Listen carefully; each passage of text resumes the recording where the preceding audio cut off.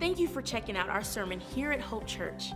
We exist to connect people to live the life of a Jesus follower. And we're excited that you came across this message and are tuning in.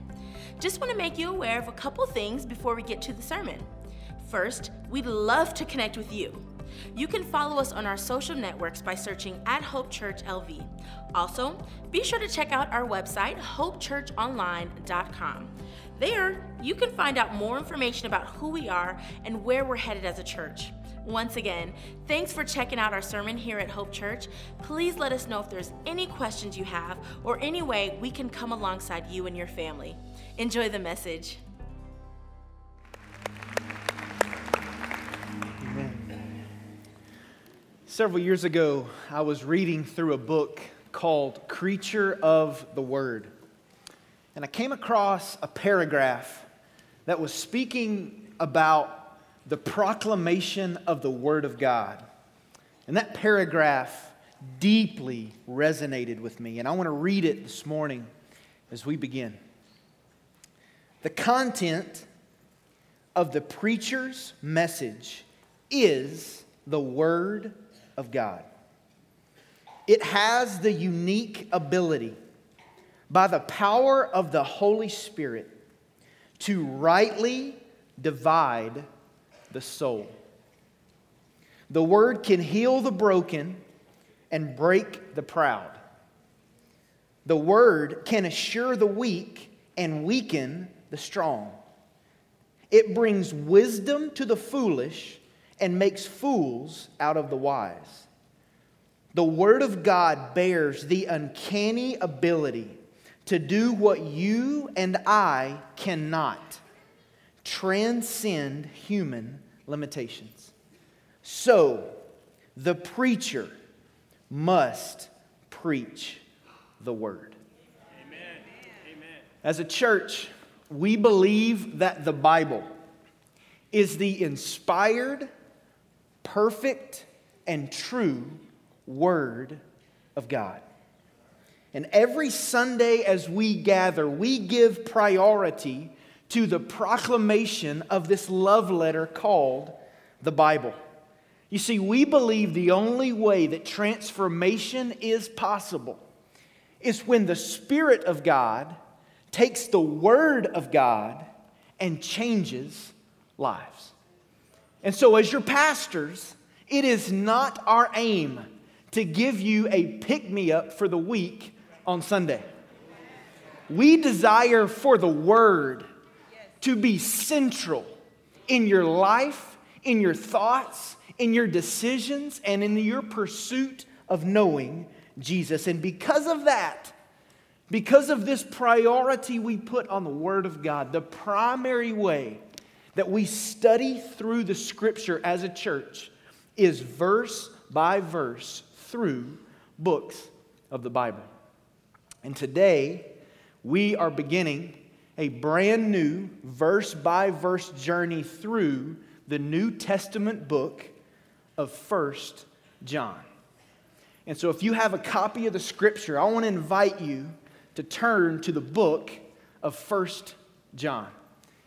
It's towards the end of the New Testament, so if you get to the book of Revelation, you've gone too far. And if you have no idea where the book of 1 John even is, please use the table of contents in the front of your Bible. That's why it is there for you. The book of 1 John was written by a man named John, and this book is without a doubt one of the most quoted and memorized books in the entire New Testament. It's actually a letter that John wrote to a group of churches who were in crisis because they had come under attack from false teachers. And there was false teaching that was permeating their community. And so John wrote this letter that we know as 1 John in order to combat those false teachers. And for the next 6 or 7 months or so, we're going to navigate straight through this wonderful New Testament letter. And in just a moment, we're going to begin reading verses 1 through 4 of chapter 1 in this book. But before we do that, I simply want to breathe a word of prayer before we read the first word in this book and ask the Holy Spirit of God to teach our church, change our church, and encourage our church as we begin this verse-by-verse journey today. So would you pray with me? Lord, these are your words. You wrote them. You've given them to us. And God, I pray, as we journey through this book, the majority of 2017, that God, you would do a work in this fellowship. Lord, we believe this book. We trust in you because you wrote this book. And we ask you to use these words in the book of 1 John to bring about transformation in our church, in our city, and all over the world as these sermons are sent out to people who watch them online. We invite you to speak this morning.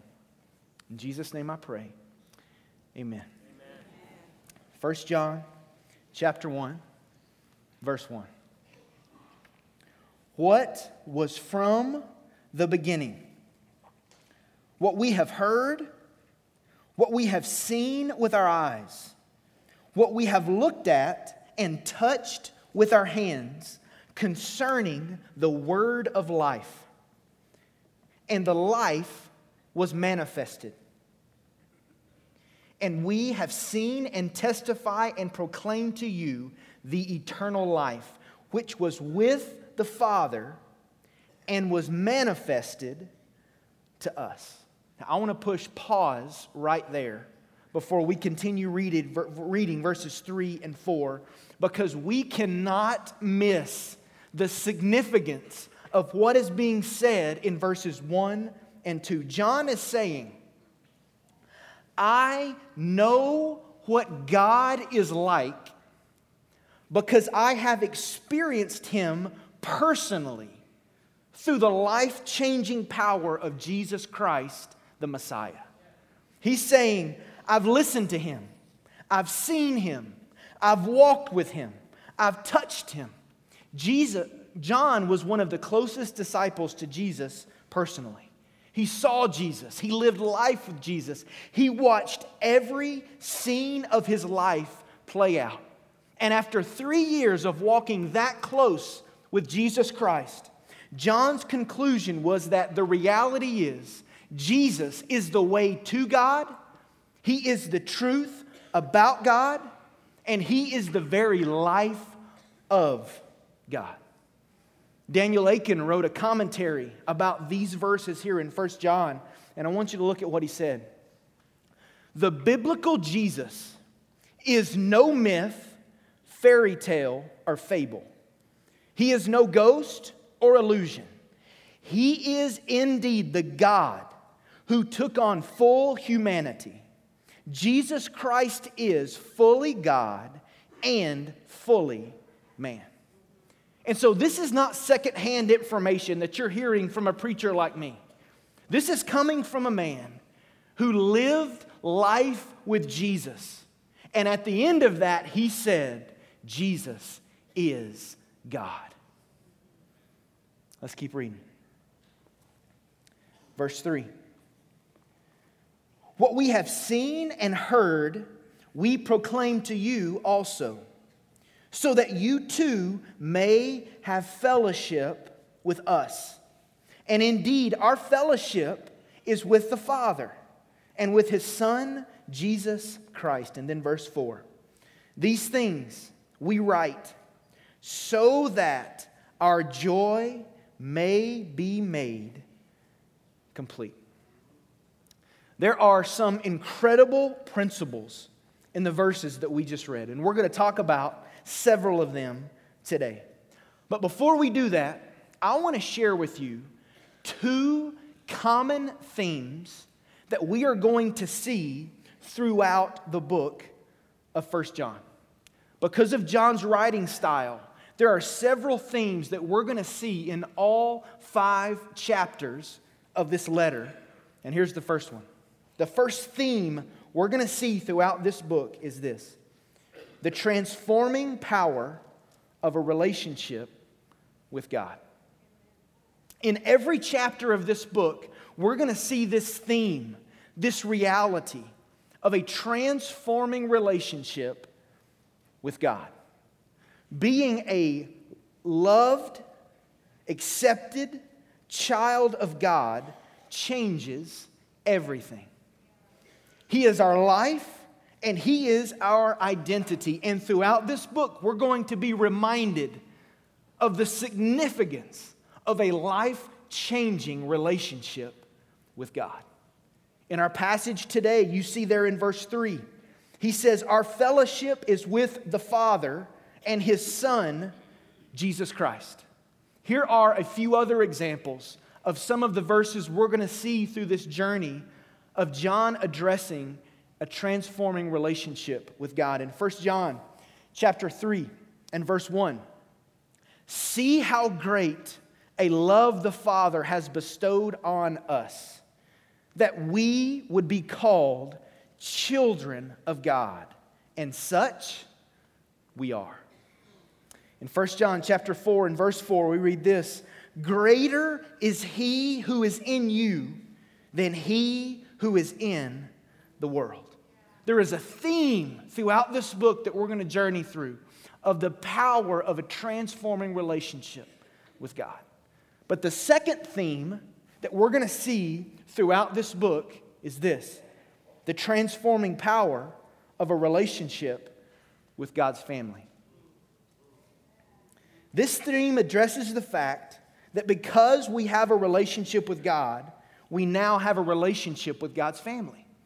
And biblically, church is not an event that we attend. Church is a family to which we belong. God is our Father, and we are brothers and sisters in Christ. In our text that we're studying this morning in verse 3, he says, here's what we're proclaiming to you. These things about Christ, so that you too may have fellowship with us. Well, who is us? It's God's family. It's God's church. A couple of places in this book that I'll highlight. 1 John chapter 1 and verse 8. If we walk in the light as He Himself is in the light, we have fellowship with one another as the family of God.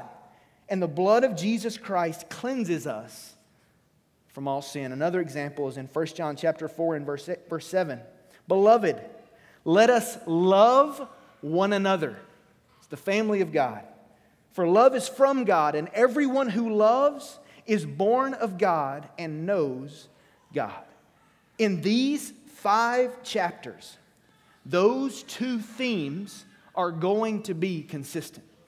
The transforming power of a relationship with God and the transforming power of a relationship with God's family. One thing that would be powerful to do in your God time, or maybe as a small group, is just to begin to read through the book of 1 John and mark all the places where John talks about a relationship with God or a relationship with God's family. Just be sure that your pen has enough ink, because those themes are all throughout this letter to these churches. So here's what I want to do in the remainder of our time today. I want to explore the connection that John makes in verses 3 and 4 between a love relationship with God and a relationship with God's family and our personal experience of joy. So here's the question I want us to ask and answer for just a few moments. How can I experience a life filled with joy? There are 4 times in this book where John gets very specific about his purpose of writing. He says, these things I write to you so that... He gives the purpose of why he's writing. And one of those is in 1 John chapter 1 and verse 4. Look at what he says here in verse 4. These things we write so that our joy may be made complete. If you watch television, if you read news articles, or if you have any pulse on current trends, you know that humanity is on a reckless pursuit of discovering joy. We all want it. We spend money, we go on trips, we chase relationships because we all desire a life that is filled with joy. I was on the internet this week and I saw an article that was entitled 5 Foolproof Ways to Experience Joy This Year. Now, unfortunately, articles like that, books like that, seminars like that fall short because they are all looking for joy in places that it will never be found. But here's what I believe. I believe in 1 John, in these first 4 verses, there are some principles that you and I can pull out and apply to our own relationship with God that will allow us to experience a deeper level of joy in our everyday life. So here's what I want to do. I want to share with you 3 biblical realities about a life filled with joy. Here's the first one. True, abiding joy is only found in a love relationship with God. True, abiding joy is only found in a love relationship with God. We miss joy altogether when we look for joy in any other source but God. God is the only source of joy, and the Bible links God with fullness of joy. Let me show you what I'm talking about. Psalm chapter 16 in verse 11. You will make known to me the path of life. Now listen to this. In your presence is fullness of joy. In your right hand there are pleasures forever. You see, joy flows from our Father. He is the source of joy. Martin Lloyd-Jones made a very interesting observation about joy that I want to read for you. He said, we must bear in mind that in any definition we may give of New Testament joy, we do not go to a dictionary, we go to the New Testament instead. This is something quite peculiar, which cannot be explained. It is a quality which belongs to the Christian life in its essence. So that in our definition of joy, we must be very careful that it conforms to what we see in our Lord. The world has never seen anyone who knew joy as our Lord knew it. In our pursuit of a life filled with joy, and in order for our joy to be made full, as John writes here in verse 4, we must first understand that true, abiding joy is only found in a love relationship with God.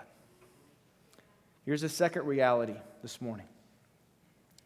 My relationship with God deepens through fellowship with Him and His family. My relationship with God deepens through fellowship with Him and His family. You see, if joy flows from God, if He is the source of joy, then the deeper my relationship with Him, the more abundant my joy. That's why this principle is so significant. In the early church, it was their relationship with God that had brought them into a relationship with each other, and it was their relationship with each other that was deepening their relationship with God. You say, how did that happen? It's an easy answer. It happened through ongoing fellowship. And there's a powerful word that's mentioned a couple times in verse 3 for fellowship, and it's the Greek word koinonia. And here's what that word literally means. It means to share in the life of another. This fellowship is not a surface level random interaction. This word for fellowship is a transparent, deep participation in which we do life together. And that includes moments that are good, bad, happy, and sad. It's the reality of us sharing life together and living out our relationship with God in the context of community. And this principle of sharing life together, or koinonia, must be applied, according to this passage, to both our relationship with God and our relationship with God's family. When it comes to this shared experience in our fellowship with God, here's what that means. All that God is has been made known to us through Jesus. And Jesus invites us to walk in fellowship with Him every moment of every day. Here's what that means. Christianity is not a cold, dead religion. It is a relationship in which you and I experience the very life of God as we walk in moment by moment koinonia, fellowship with Him. Look at this biblical reality. The God of the universe wants to spend time with you. It is a daily invitation to be with Him. There is no more important aspect of the Christian life than regular time set apart to simply be with Him. Why is that so significant? Because fellowship deepens the relationship. And as the relationship deepens, guess what happens? We experience deeper levels of joy. Well, how is this principle of koinonia, or sharing life, applied to our relationship with God's family? Well, our relationship with God is meant to be lived out in the context of other believers. It was never God's intention for you to do life alone and simply have a personal relationship with Him. Because you have a relationship with Him, you get us. And I want you to hear me say this today. As your relationship with God's family grows, guess what happens? Your relationship with God goes deeper. There are things about God that you will never know apart from community with other believers. That's really significant. There are things God wants to do in your life and in my life, and He has decided to use His church to see them accomplished. You see, whether we like it or not, we need each other. Because God did not establish His church with an audience and a stage. He established His church as a body. And one of the primary ways that He speaks to us, He encourages us, and He provides for us is through His body, the church. We are to live life in community with one another. So, to be disconnected from the body means we are limiting God's activity in and through our lives. Because we need one another. Look at this biblical reality. You cannot be in fellowship with God and not walk in fellowship with one another. The two are interdependent. Your relationships with other believers are an expression of your love relationship with God. Here's what I believe. When we apply this reality to our lives, we will experience a fullness of joy. John says there is a connection between your fellowship relationship with God and His family and your personal experience of joy. One of my favorite preachers and authors to listen to is a guy named Pastor Tony Evans. He's a pastor in Texas. And I was reading a story that he wrote this past week that I thought really applies here.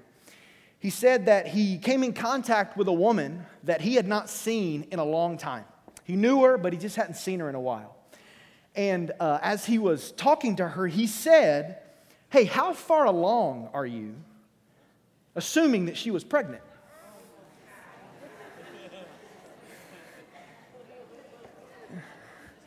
And she said, "Well, Pastor, actually, I'm not pregnant." And he talked about, obviously, how ridiculously embarrassing that was. But he said, sometimes it looks like something's going on,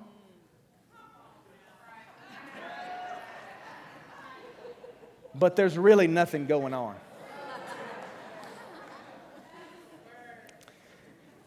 Now, here's where I want to challenge you this morning. Because here's what's easy. It's easy to be in a place like this and amen at the right time and have your Bible ready and know kind of where everything is in the church context.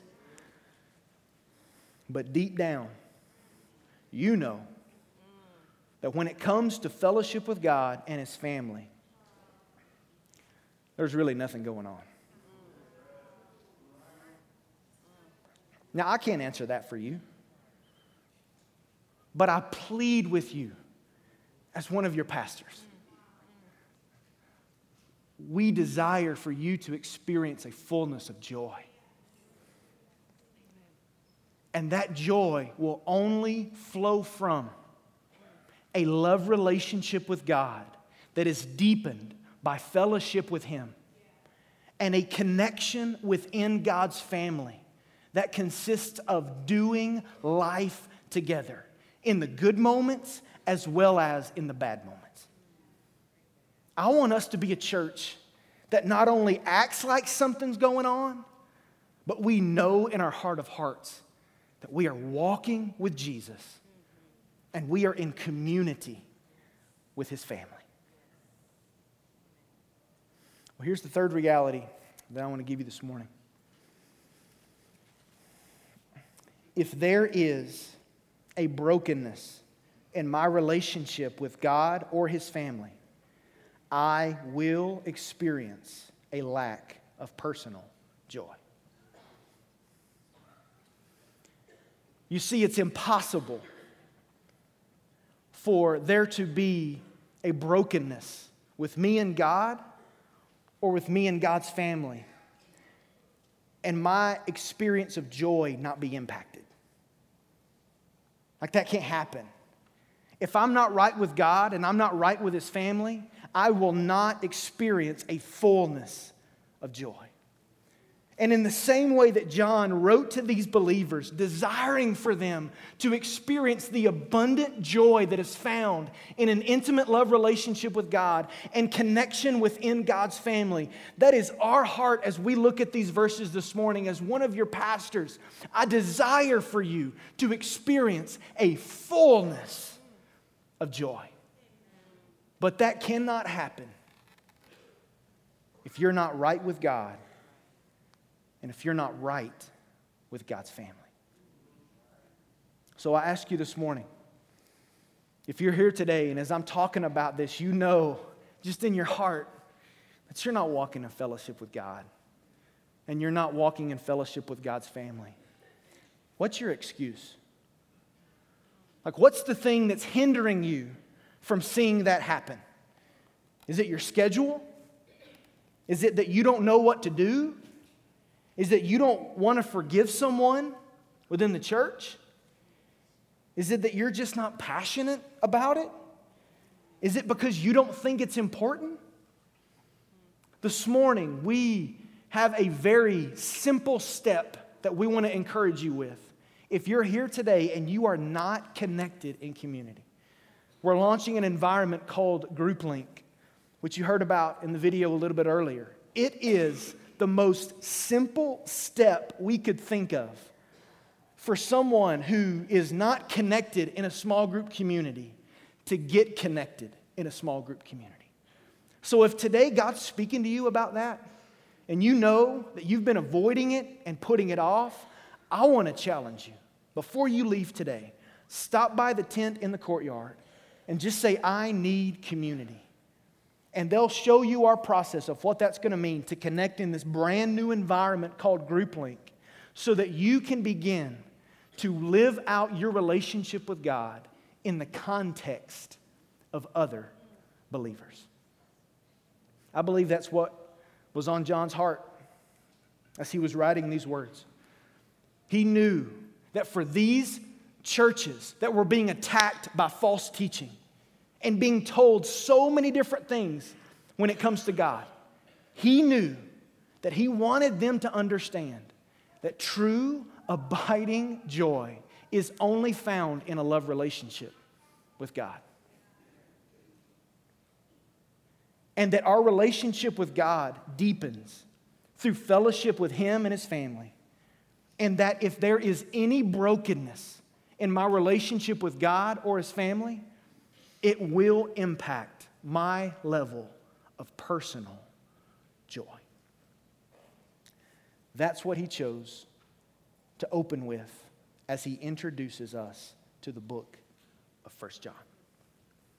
I want to invite you to pray this morning.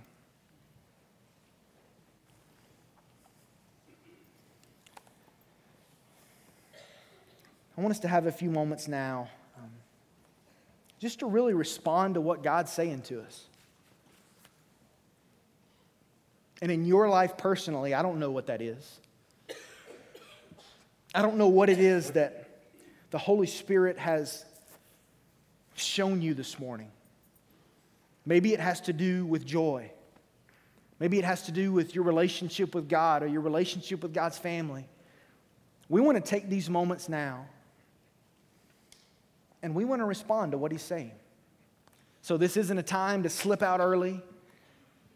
These are moments within this time where we can sit before the Lord, listen, and respond to Him. So I want to ask you, first of all, if you're a follower of Jesus, are you growing in your relationship with God through fellowship with Him? We've just started a brand new year. How's your fellowship with God been this week?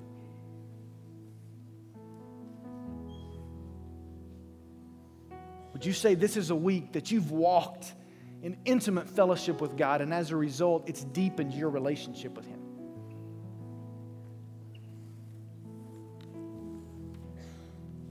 As a Jesus follower, are you sharing life with God's family?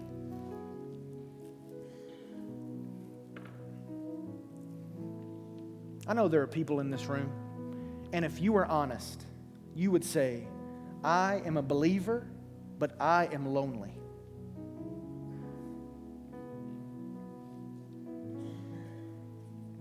Are you sharing life with other believers? The good moments, the bad moments, the happy moments, the sad moments? Or have you found yourself operating in such a way where it looks like something's going on, but really there's not anything going on?